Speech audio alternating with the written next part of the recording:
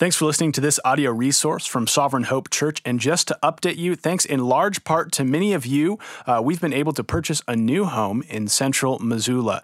And there's a lot of work ahead of us when it comes to making another warehouse our church home. And you can continue to contribute to remodel and renovation funds at achurchbuilding.com. But we just want to express to you how grateful we are for your support. And we hope that this resource you're about to listen to will be a blessing for you as well. So we're going to pray again one more time. Would you bow your heads with me? Lord, how good you are. And all of the painful situations of our life, all of the empty situations of our life, all of the inconveniences in our life remind you of what gain we have in Christ.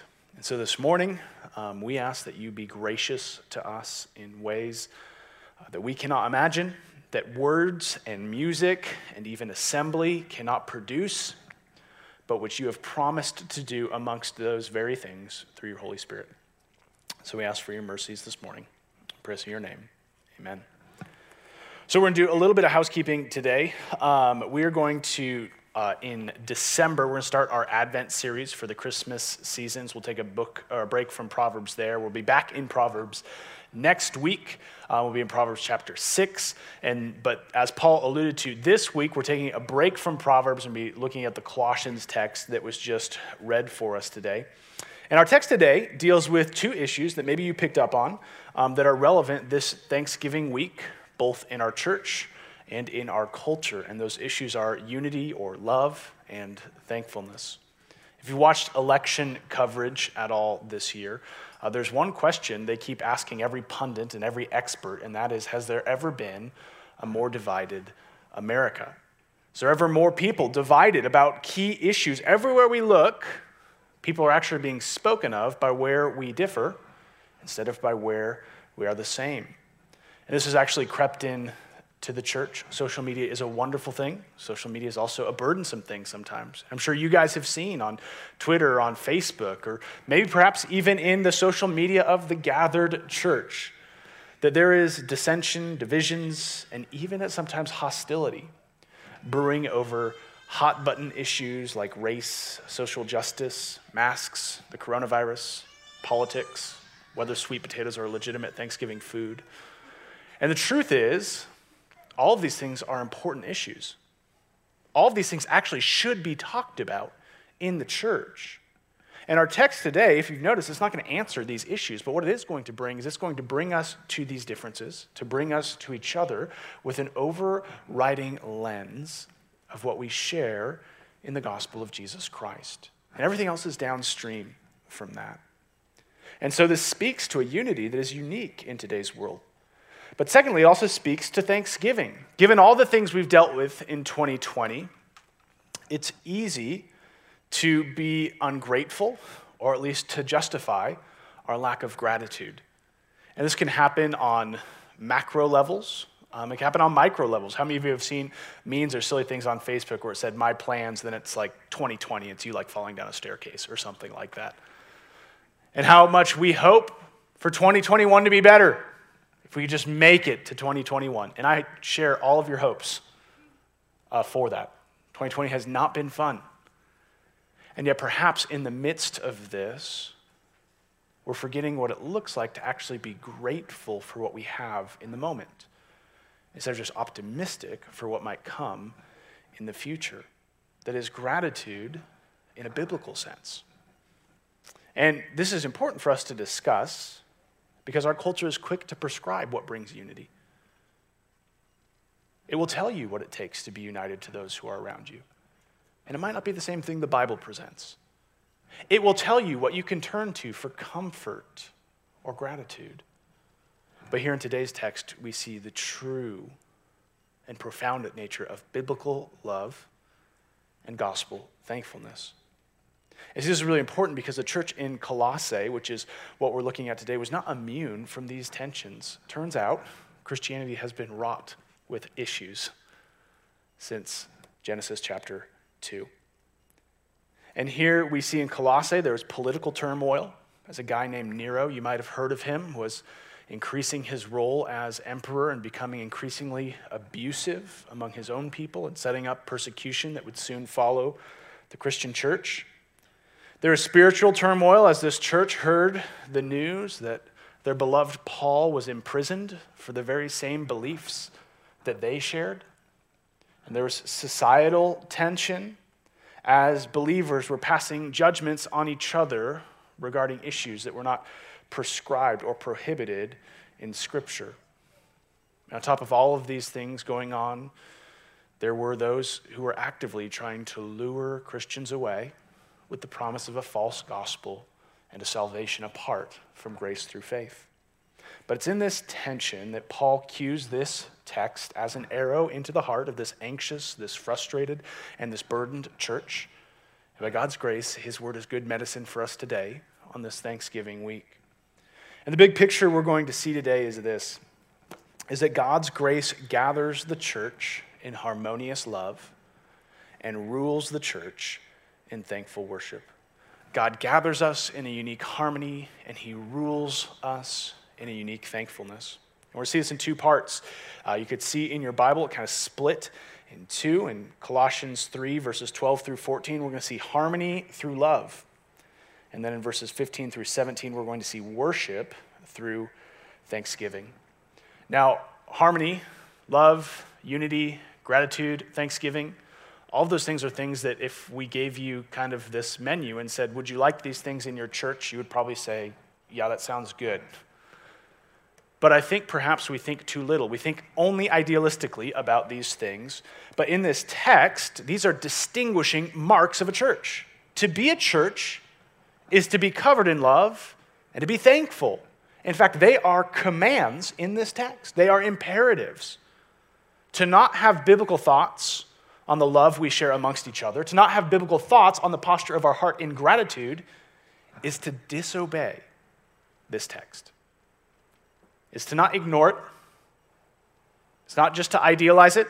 It's to actually disobey it. Even in 2020, we don't get a pass on loving each other and expressing thanksgiving. But this is where God's word is good to us, because maybe already I feel like a father standing and condemning people, because when we command, we tend to feel burdened by this. And the truth is, as a father, I can command my kids to get along by means of discipline. I can command them to say thank you and to look polite. But I cannot command them to love one another. I cannot command them to feel gratitude from their heart. But this is where the gospel is so good, because God is going to command these things, these weighty, pervasive things, but he's also going to provide for us what we need to heartily obey these commands. Not from white-knuckled legalism, but actually from grace he gives us in the gospel. And this is our first point today, harmony through love. Read with me Colossians 3, verses 12 through 14. Put on then, as God's chosen ones, holy and beloved, compassionate hearts, kindness, humility, meekness, and patience, bearing with one another, and if one has a complaint against another, forgiving each other. As the Lord has forgiven you, so you also must forgive. And above all these, put on love, which binds everything together in perfect harmony. So here we have this list of commands that Paul is giving to the church that start with this overwhelming command to put it on. Paul's using this illustration of clothes. When you've been gathered as the church, you begin new life in Jesus, which is what Colossians 2 has been about. You put these on like a new wardrobe, like a new body. This is what the church is to equip themselves with. And we see in here compassionate hearts, kindness, humility, meekness, patience, bearing with each other, forgiving each other, loving each other, and lastly, binding each other together in perfect harmony through everything that follows. That's the effect of these commands. And there's really a lot that's required of us in this text. And as I alluded to, these things can maybe be burdensome if we think we have to muster it up. Because let's face it, it's not easy to love people. It's not easy to bear with people. If you ever tried to force yourself to love someone, you found a difficult task. If you ever tried to force yourself to like working out or eating your vegetables, you found it to be pretty hard to do. Even the fictitious genie in the movie Aladdin, this phenomenal cosmic power of the genie is limited. Can't make someone fall in love, and it can't raise somebody from the dead. But God is no genie, and he is capable not only of raising us in Christ, but he's actually capable of giving us new affections in our conversion, changing our hearts so that we might be other-oriented in all of our lives. And what you notice in this is there's this clear statement. There are commands, but then there's this clear statement of who you are and what you've been given. And who you are and what you've been given is what sandwiches all of these commands that are in the middle. Look again at how he opens, speaking to who Christians are, their identity, in the first part of verse 12. Put on then, as God's chosen ones, holy and beloved. So that's describing who you are. Who is he speaking to? He's speaking to God's chosen ones, holy and beloved. The church he's writing to are God's chosen ones, God's elect ones, God's called out ones, God's precious people who through the gospel he called to himself in faith. If you today believe in Jesus, you are one chosen by God. One of my greatest privileges in life is to be one chosen by Sarah. She chose to love me. But in Christ, God has chosen to love you. When you think about, if you have faith in Jesus and you think about how that came about, it's not because of your brilliance. It's not because of your background. It's not because of coincidence or a combination of your American heritage or anything else. It is evidence only of God's unmerited and unearned grace to call you to himself through Jesus. To come to Christ is to come to him chosen by God. And here Paul points out the effect. Like, what is the effect? What changes when you are one chosen by God? Well, he says two things. You are holy and you're beloved. The word holy in this sense means to be set apart. Christmas is around the corner. Some of you are maybe eyeing the Black Friday deals to buy those Christmas gifts. And I don't know if you're like me, but if you have multiple gifts that you're going to unwrap, you tend to kind of identify the one that you think, and you kids, you know that, like you Lego fans, you shake. Whichever one has all the jingles of Legos, you set that aside for last. You want to set aside the one that's most valuable, save it for last. You set it apart from the rest. And this is what God does with holiness in our salvation. He actually takes us and separates us because of our value and because of our worth. Now, this is phenomenal. Do you realize the language that God uses to describe the church? In Ephesians 1, those of you who are in Bible reading group, we looked at this week. He calls the church his inheritance. The church is God's gift to himself. God delights in us, and so he separates us. He makes us unique, like Jesus, so that we are distinct from what we used to belong to. We are holy and set apart. But not only are we set apart, we are beloved. To be saved by God is to be loved by God. No one is saved by God who is not loved by God. And no one is loved by God who is not saved by God through Jesus Christ. No one is saved by God apart from God's emotions being towards you. Do you understand that? If you're a Christian, God is not apathetic towards you. God loves you. If you want to see God's love, you look at what he did to send Christ to die for you and what he did to turn your heart to see that sacrifice in your life. And this love God has for us as the beloved tells us something about God, but it also tells us something about ourselves. God is loving. And we see God's love because he loves sinful people. People who Paul says here need to be forgiven. Look at Colossians 3:13 and 14. Bearing with one another, and if one has a complaint against another, forgiving each other. As the Lord has forgiven you, so you also must forgive. You see the encouragement Paul is giving us to act that's in line with our identity. He's saying, love one another dearly.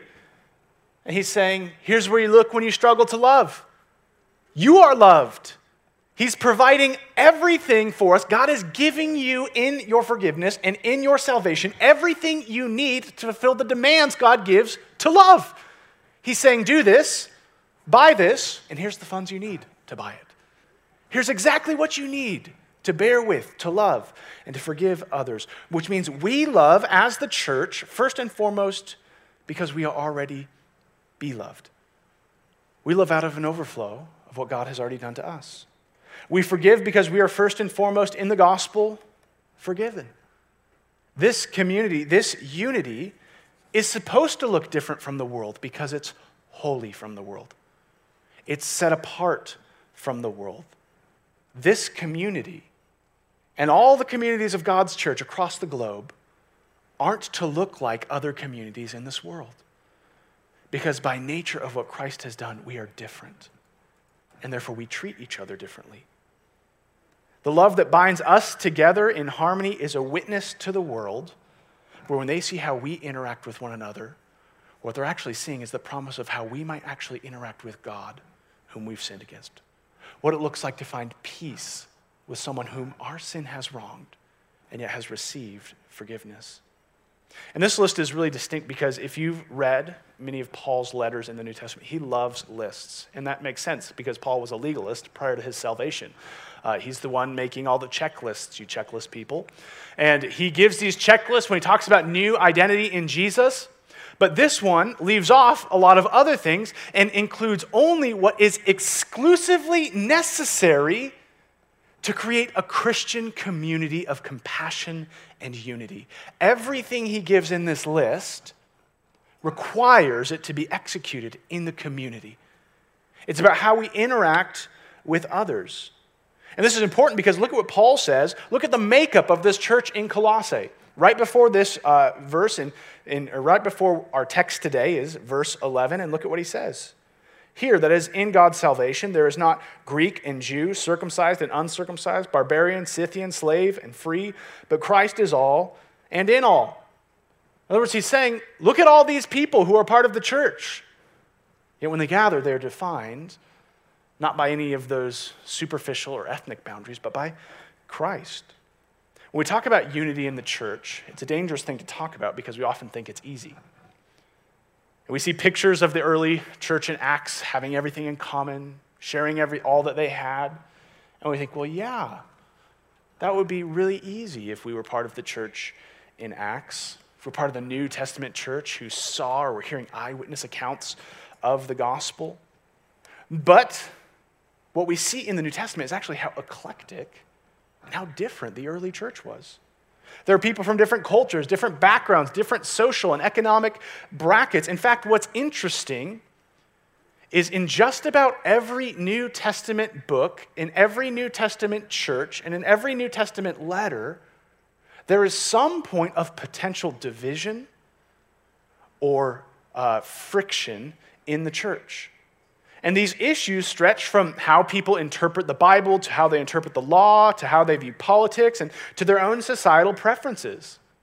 In Romans, Christians are wrestling over why some people could eat certain foods and not be sinning, and other people could eat those same foods and be sinning. Who's right? Who has the right conscience? In 1 and 2 Corinthians, we see a lot of things gone wrong. We see members lording their spiritual gifts over other members who have different gifts.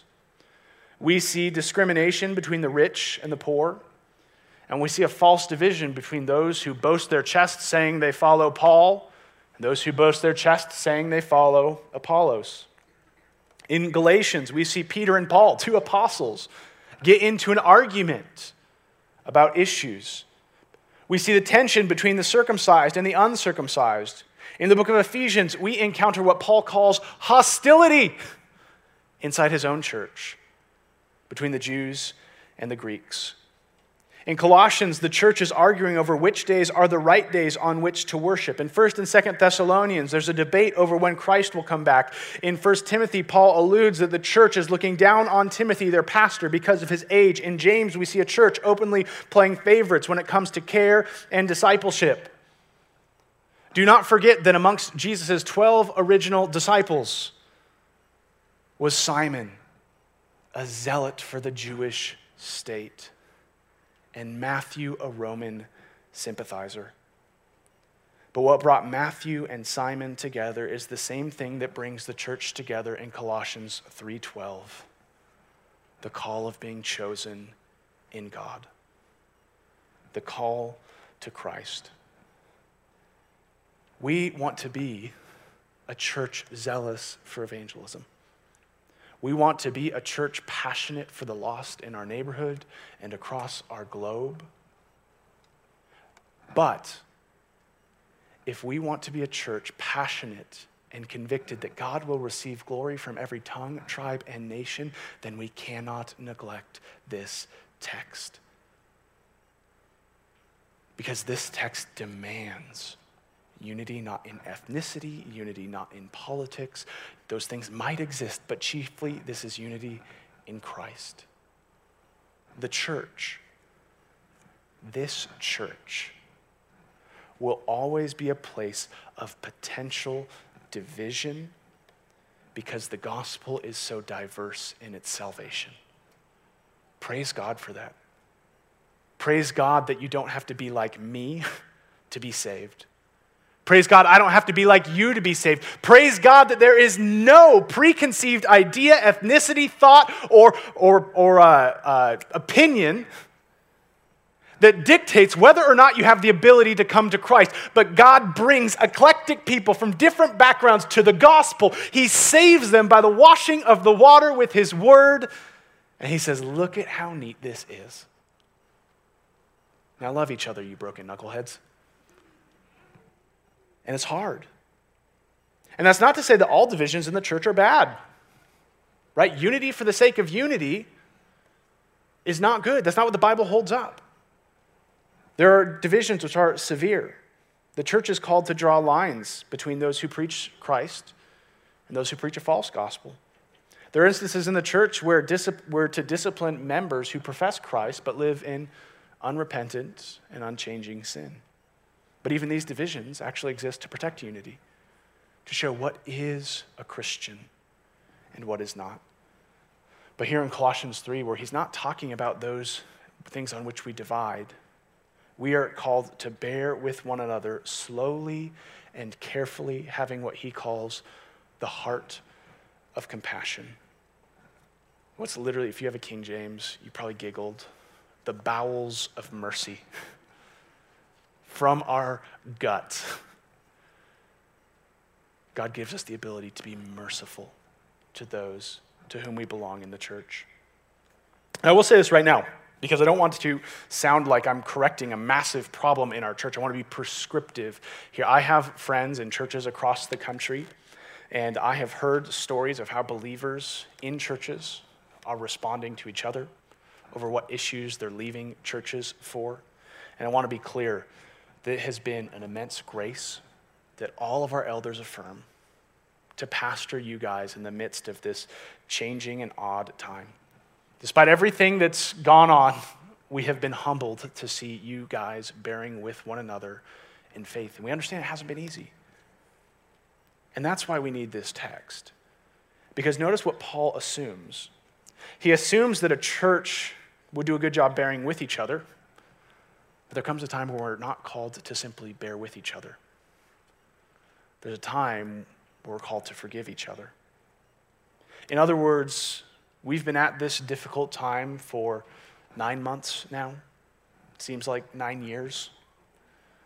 And as we continue to care for each other, as we continue to bear with each other, as we continue to bring all of our various backgrounds and we together try to run towards the cross and holiness in Jesus, we will find those who have actually sinned against us. And it is to be expected that Christians, yes, even Christians, will sin against each other. And the church, or the world, needs to see this. It really does. How many times have you heard the phrase, well, the church is full of hypocrites? A hypocrite is not someone who sins. A hypocrite is someone who expects that they will never sin. And so as a church, when we sin against others, we need to repent. And when others have sinned against us, we need to forgive. Why? Because Christ forgave us when we were yet his enemies. And the word translated here as forgive in Colossians 3 is a unique word. There's another word the Greek writers, the New Testament writers often use for forgiveness, which is more of a legal transaction, like I forgive your debt. But the word here for forgiveness is a unique word that has as its root the word or the idea of grace, of charis. It's actually the same root word that the words for thanksgiving are going to share later on in this text, which means when we forgive each other, we are not forgiving each other because we're polite. We are not forgiving each other because we have a stoic sense of justice. We are to bear with one another. We are to forgive one another. We are to love one another because we chiefly have been given grace. And that grace we have in Jesus is the seed bed of which we give everything out of. God has given to us everything he's asked from us in the gospel. We were once enemies of God himself, contrary to all he knew to be good and true, and yet Christ came to take away our sins because of his love for us. And it's that well of grace that enables us to forgive and to bear even when things are hard and difficult. There's a unique principle in rubber that allows it to be used as those kind of like safety seals throughout our world. It's one of the top materials that people use when it comes to making sure things are safe and seals don't break. And that principle is called resilience. And resilience means that when it's struck or when it's hit or when it's bent, it immediately bends back to its original shape. It makes it malleable so that things can actually work. And the principle which gives the church its resiliency as we bump into each other and things in this world is the gospel of Jesus Christ, which when pressed fills us with resilience. Gives us safety to be a church of broken people being saved by grace day by day. You see, if you are a Christian, know what it's like to bear with people for Christ. Bear with people for Christ bore with you.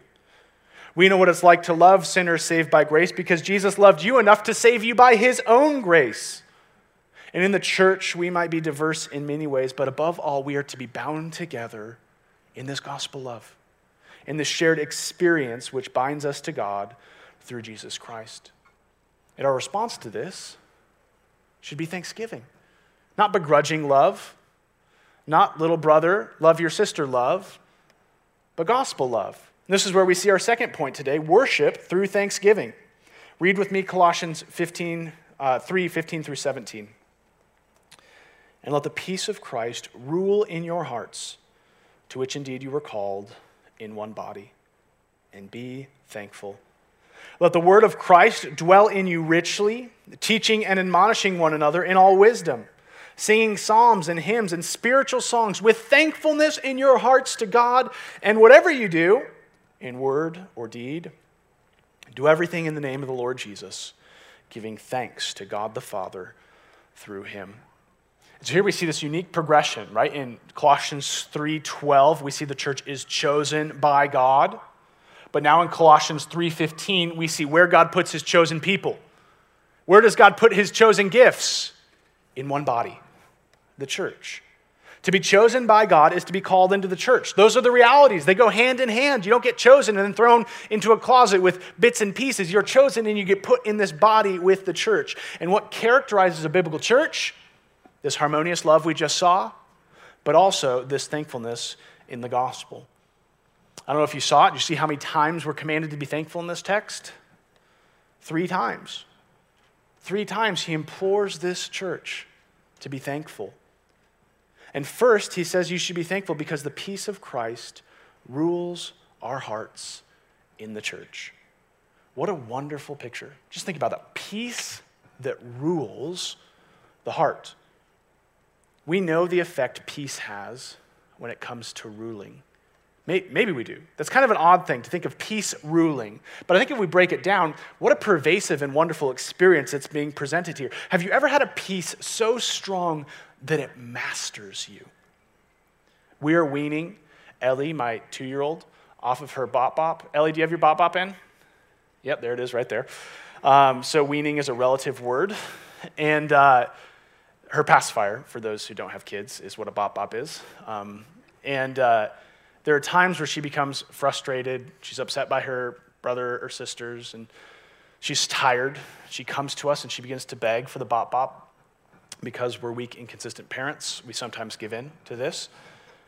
And when she gets that pacifier, she literally, I hope you get the opportunity to see it, but she puts it in her mouth with 2 hands, crumples to the floor. Her eyes roll back in her head, and she just goes, mum, mum, mum, mum, mum. And you see her whole body relax. That's what it looks like to be ruled by the peace of something. In a year like 2020, it's not hard for each of us to imagine what our own pacifier is. Something that seems to be tucked up on a cupboard that if only you could get it, if only you could find it, it would rule you in peace. That it would cause you to experience so deep a relaxation, so deep a security, that it might feel like for the first time in months, you're finally able to relax and to take a breath. You see, the original audience hearing this, when they hear peace in terms like this, they would equate it to this peace that would come through Roman rule. If only they would be peaceful through military might, they could have that. And the truth is, our world is looking for this peace, isn't it? We might hope that this peace comes with the dawn of a vaccine, a new political program, the arbitrary changing of a year, the discovery of a new profound relationship, or a new life goal. And we think in this way because peace is always personal, isn't it? We always have an idea of what peace is to us. But here is a peace for us all. Here, dear church, is the offer of the peace of Christ himself. Peace not found in a world which is changing or in commodities which can be consumed, but peace that is found in your heart. In other words, a peace bigger than your circumstances. Look at how Paul set up this idea of peace earlier in this letter, Colossians 1:19 and 20. For in Christ, that is him, all the fullness of God was pleased to dwell, and through him to reconcile to himself all things, whether on earth or in heaven, making peace by the blood of the cross. How does Jesus bring us peace? How does Jesus rule our hearts? By his blood on the cross. What did that do? Maybe you're new to Christianity. Maybe you accidentally stumbled on the weirdest YouTube page you could stumble on a Sunday morning. How does blood bring us peace? Well, he describes this in Colossians 2, beginning in verse 13. And you who were dead in your trespasses, I'll give you a hint. We are all the you. We all start in this you, dead in our trespasses and sins. And the uncircumcision of your flesh, God made alive together with him, that is Jesus. How did he do this? Having forgiven us all of our trespasses, by canceling the record of debt that stood against us with its legal demands. This he set aside, nailing it to the cross. He disarmed the rulers and authorities and put them to open shame by triumphing over them in him. How does Jesus give us peace? By dealing with our sins so that we might actually have peace before God himself. We know how elusive peace is in our life. How many of you wrestle with the guilt of not measuring up to your own standards or to the standards of your family or coworkers or professors? How many of you fail to find peace in a world that's always changing? How many of you struggle to find peace in the allure of wealth, relationships, or adventure? None of those things can provide it in a lasting way because none of those solve the biggest problem in your heart, which is the lack of peace your sin brings before God. Our hearts are prone to run from the very thing that we ought to run towards. And nothing is right if that's not right. There is no peace if we are not with this God. But in the gospel, Jesus makes it right. Not because we came to God, but because God came to us. That's the joy of Advent. That's what we're going to talk about in December. Jesus came not just to be seen as a symbol of love, but to die as love. To deal with our sins so that we can be brought out of that legal friction, brought out of that guilt, brought out of that lack of unity, and to be restored to God himself with a pervasive peace that the Bible says surpasses all understanding. And in Romans 8, Paul's giving this list of hypothetical questions. And we often get to what comes later in Romans 8, and all these things we're more than conquerors through Christ Jesus. But I find this to be what I've been clinging to. I was just talking with Melody beforehand. This text is what we need because what he's doing is he's saying, he's imagining the challenges you will have to your peace. He's bringing these hypothetical questions. Well, what happens when this happens? What happens when you feel condemned? What happens to this peace when things don't go your way? What happens to this peace when others bring charges against you? What happens to this peace when it seems the world is teetering? And what he says earlier in Romans 8, creation is groaning. What happens to your peace then? Look at how he speaks in Romans 8, 31 through 35. What shall we say to these things? If God is for us, who can be against us? He who did not spare his own son, but gave him up for us all, will he not also with him graciously give us all things? Who shall bring any charge against God's elect? It is God who justifies. Who is it to condemn? Christ Jesus is the one who died. More than that, who is raised, who is at the right hand of God, who is indeed interceding for us. Who shall separate us from the love of Christ? Shall tribulation or distress or persecution or famine or nakedness or sword? The answer to all of these rhetorical questions, the rhetorical test that is put to our peace in life in a broken world is nothing, nothing, nothing, nothing for those who are chosen by God in Christ Jesus. Brothers and sisters, there are many things in this world that can take away your job, your health, and even your loved ones. But nothing can take away this peace. For this peace grows out of the cradle of death already defeated on the cross. It is imperishable as the Savior who conquered the grave to bring it to you.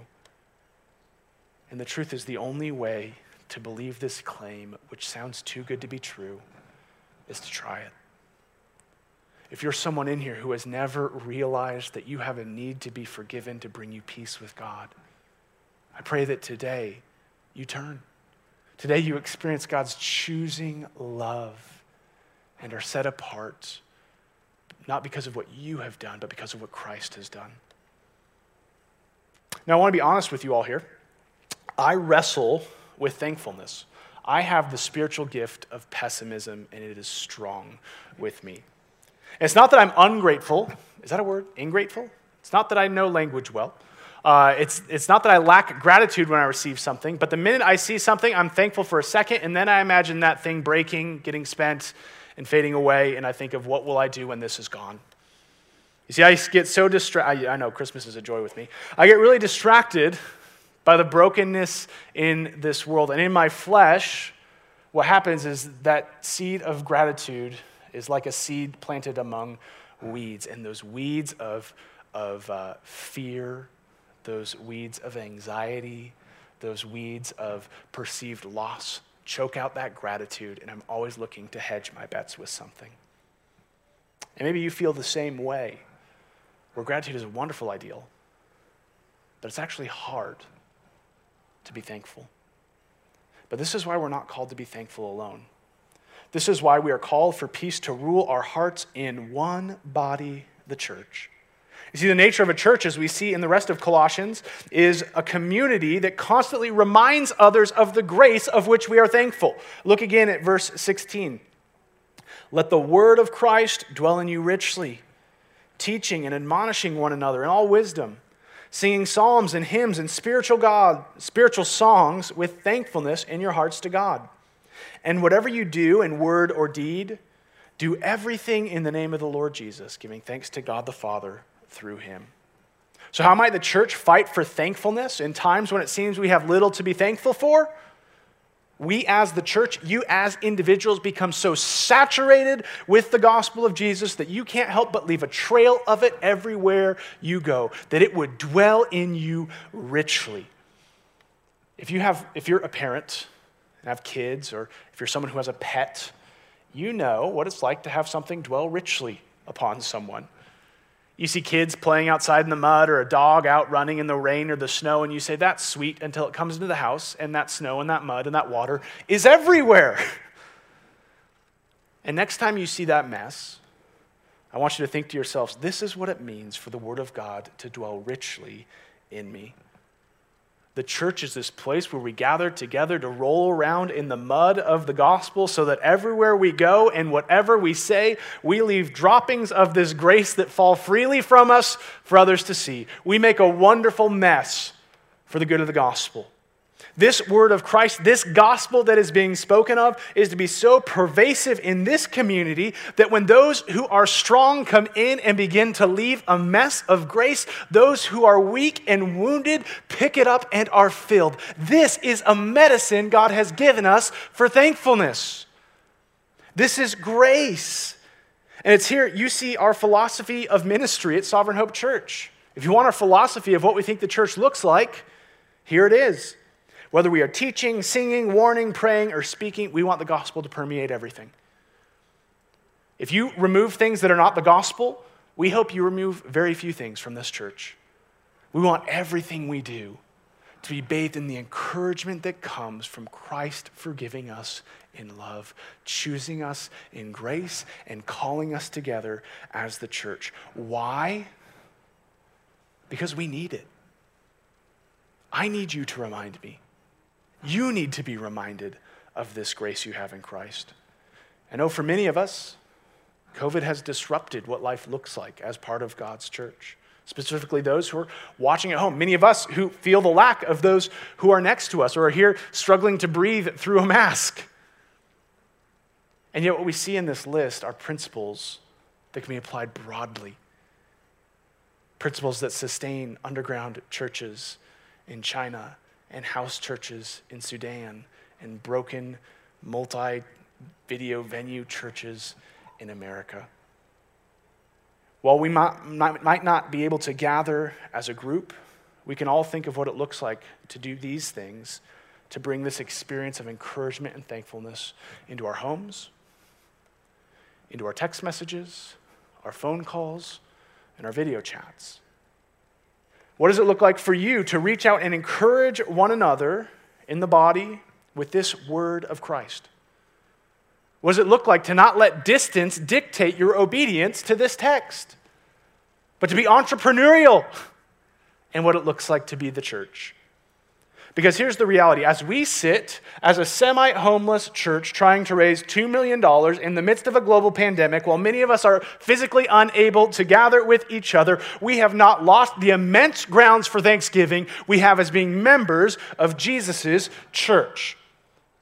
And this is where when you begin to look at how the New Testament authors write about the church, it changes everything. We had mics that don't work today, people running to and fro, screens that don't match up with scriptures, and yet, look at the wonder of what this mess is. Look at what Paul says when he's talking to the church in Ephesians chapter 1.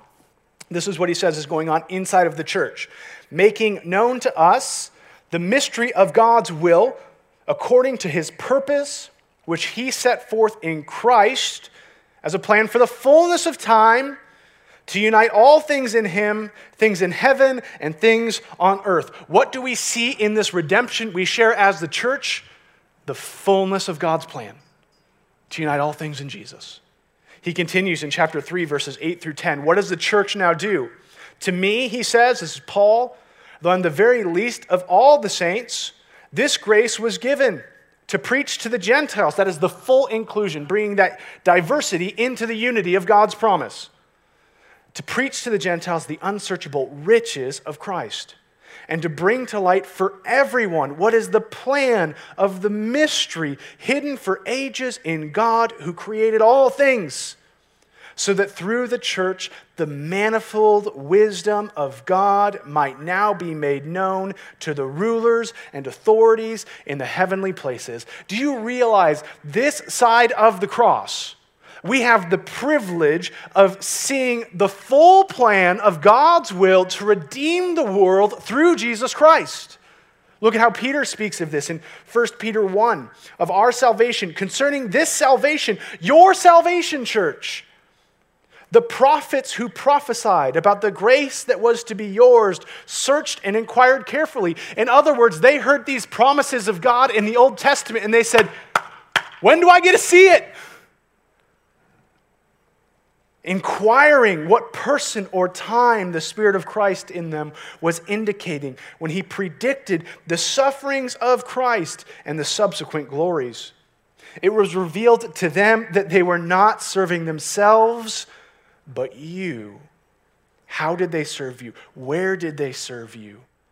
In the things that have now been announced to you through those who preach the good news to you by the Holy Spirit sent from heaven, things which angels long to look. Do you know what you've just seen? I love sports. And there are moments in sports where you see somebody break a record and the whole crowd stands to their feet. And I remember saying this when Drew Brees broke a record the other day to my son. Do you know what you've just seen? Do you know what you see in here, in this room? David, King David, the man after God's own heart, danced before the presence of the Lord in the Ark of the Covenant. Solomon saw the glory of the Lord fill the temple with radiant, visible splendor. And yet, do you understand what Paul and Peter are saying? David and Solomon would have given up all of it to be here with us today, to be watching at home, to watch us fumble with microphones and put up with seating charts. The joy they would have to hear not the promise and to see not the shadow, but to hear the name Jesus proclaimed. The Messiah has a name. He's a person. He's no longer an identity in the future. He is the one who has come to save us. The church is no longer this wonderful hope of the remnant, but it is here. Christ has died to gather it. For David to get a text midweek encouraging him in the gospel would have sent him over the moon. He couldn't imagine it. He danced undignified before the Lord way back in the Old Testament. Imagine what he would do today. This is the privilege for us that fuels our thanksgiving. Since we have such a hope, everything we do is worship fueled by this thankfulness we see in the gospel. And this is Paul's clincher in Colossians 3:17. And whatever you do in word or deed, do everything in the name of the Lord Jesus, giving thanks to God the Father through him. To be a Christian is to be given grounds for life and thankfulness in the gospel. And talking with our staff and just me and Sarah talking about life, it made me think of Zechariah 4. In Zechariah 4, the prophet is speaking to a people who are disheartened. They're disheartened because God has promised to rebuild the temple. They've brought exiles back to the promised land to rebuild this temple. And yet, just like 2020, perhaps for you, it seems that every corner, every new week, every press conference, the plans are getting frustrated. And they're wondering, is this ever going to happen? Why are we here if the temple's not being built? What hope do we have in a world that seems to be falling apart? But in chapter 4, God reminds them that he's going to do exactly what he said. He says, Zerubbabel, the governor at this time, he's going to be the one to do it. Zerubbabel will get it done. He will oversee the temple rebuilding. And look at what he says. I want you to pay attention to these words in verses 8 through 10. Then the word of the Lord came to me, saying, the hands of Zerubbabel have laid the foundation of this house, and his hands shall also complete it. Then you will know the Lord of hosts has sent me to you. Now listen here. For whoever has despised the day of small things shall rejoice and shall see the plumb line, that's a tool they used to build, in the hand of Zerubbabel. I love that line. How many of you feel that we are living in the small days of insufficient hopes, fleeting dreams, and sometimes minimal progress? But do not despair the days of small things, for we have seen a builder greater than Zerubbabel. We are part of a temple made not by human hands, but made of living stones bought by the precious blood of Jesus Christ. And as we gather together to love one another, we do so not begrudgingly, even though it might seem the world itself is wasting away. For we know one day there will be another temple, a future, glorious, perfect one. And as we look back and as we look forward, we encourage one another as we sing thankful praises to God. Let's pray. Lord Jesus, in thinking through this text and the commands to love, and to be at peace, the commands to be thankful, I can't help but think of a cymbal or a gong. That there's nothing that those things will do unless it's struck. But when it's struck, it resounds for all to hear. Lord, I pray that this body, here and online, is struck with the mallet of grace. That our nature as holy and set apart, beloved individuals causes a reverberating effect where despite all that you have providentially ordained to go on in 2020, that the sound is heard in our homes, in our workplaces, on our phone calls, and in our gathering. Lord Jesus, make us thankful and cover us in love because of your Son and for the sake of one another. We pray this in your name. Amen.